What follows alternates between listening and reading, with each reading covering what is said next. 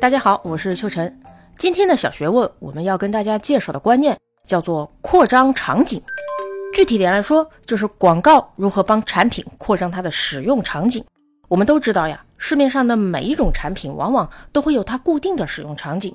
比方说姨妈巾这种产品，它是在什么样的场合使用，是哪些人在使用场景啊，非常的明确。也因此，所有卖姨妈巾的广告几乎也都是在同一个场景中做宣传。不信的话，你回想一下，你能分得清楚哪个品牌的姨妈巾对应的是哪些广告元素吗？你分不清楚的。所以啊，当所有品牌的姨妈巾都在差不多相似的场景中打广告抢客户的时候，这就会变成一种彼此厮杀杀到见血的红海策略，谁呀都抢不到多大的好处。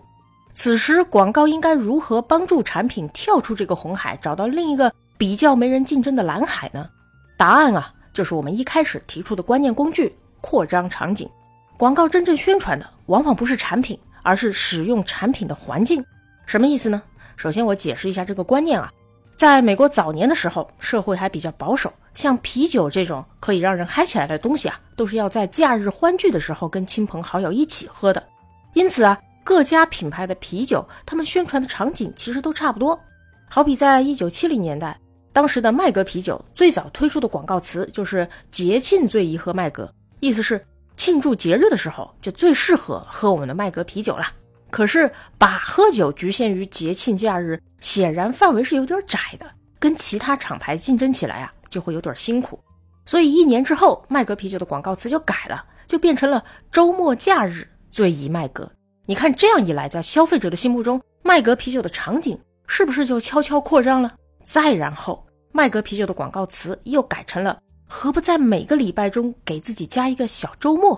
哎呀，这招就很厉害了，毕竟咱们每个礼拜上班那么辛苦，何必要忍到周末才欢快呢？即使今天是周三，或许我们也可以稍微让自己放松一下，在心理上把它当成一个小周末。而既然是周末，那就别忘了周末假日最宜麦格。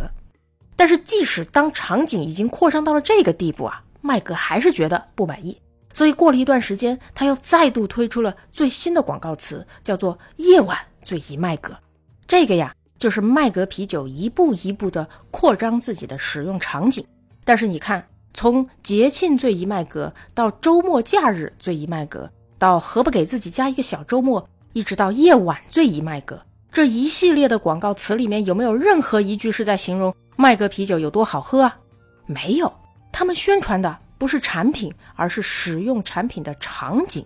像这样一步一步将喝啤酒的场景逐渐扩张，麦格啊，就让消费者在心理上渐渐觉得喝啤酒不再是为了庆祝什么事儿，而是只要让自己开心就好。那这个扩张场景的过程，在当年迅速帮麦格找到了跟其他啤酒之间竞争最少的蓝海。好，那接下来让我们往外延伸，扩张一下这个观念的使用场景。大家应该都看过早年脑白金的广告吧？当其他的保健品广告都在告诉你我们的产品有什么特色，有什么功效，能带来什么好处的时候，脑白金的广告啊，却只有几个动画小人在电视上面蹦蹦跳跳，然后呢，弹出那句全国人民都听出了茧子的广告词儿，说今年过节不收礼，收礼只收脑白金，特别烦，对不对？但是等一等，我问你啊，脑白金作为一个保健品，它的具体功效是什么？你又知道吗？有多少人会知道脑白金是用来润肠通便、改善睡眠的？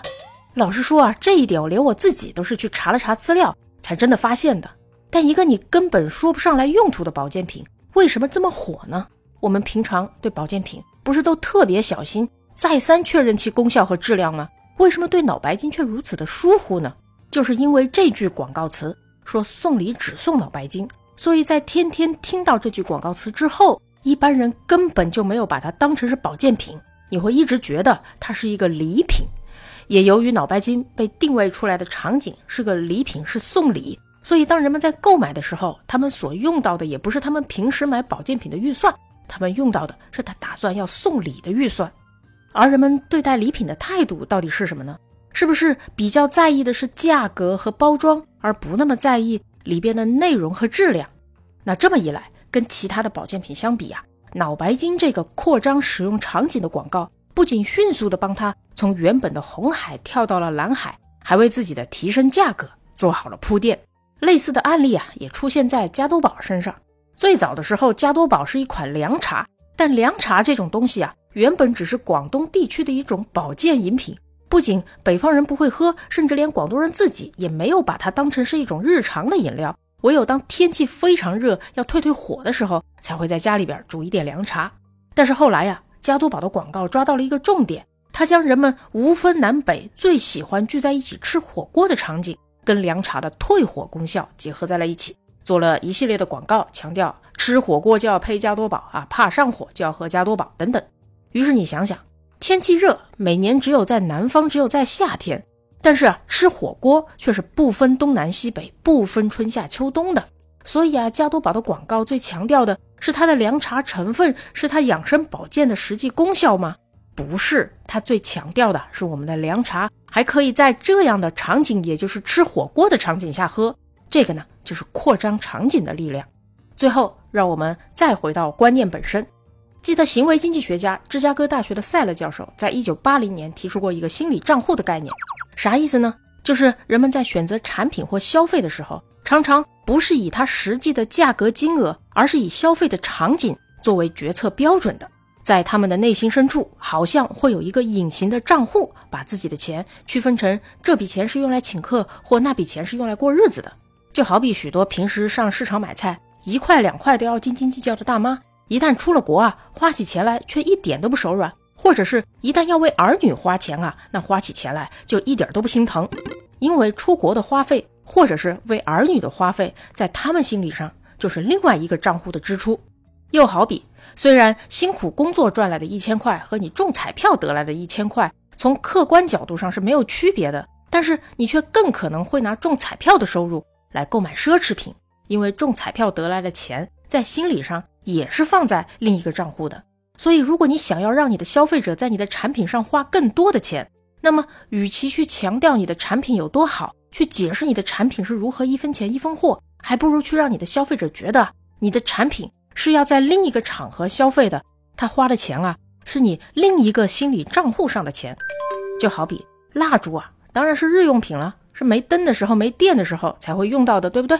可是如果蜡烛是一种制造气氛的装饰品呢，那首先你就不会只是为了应付没电才会去买蜡烛，你平时也会买了，而同时它的价格跟日用品相比，就算贵10倍你也无所谓了，对不对？所以下次当你在宣传一样东西的时候，眼光啊不要只盯着那件东西本身，要记得把你的眼光拉远一点，去注意那件东西是在什么样的场景里边出现的，以及如果可以的话，你又会怎么扩张那个使用场景呢？好，那结尾的思考题呢，我们就继续挑战一下大家的创意。记不记得咱们在开篇的时候提到过的姨妈巾啊？对，这是一个场景非常固定的产品，多年以来啊，各种广告场景几乎没有变过。可是如果现在你需要为一个新的姨妈巾来做广告，要帮它扩张它的使用场景，找出它的潜在的蓝海市场，那么你会怎么做怎么想呢？欢迎大家给我们留言，和我们一起交流和分享。我是秋晨，我们下期再见。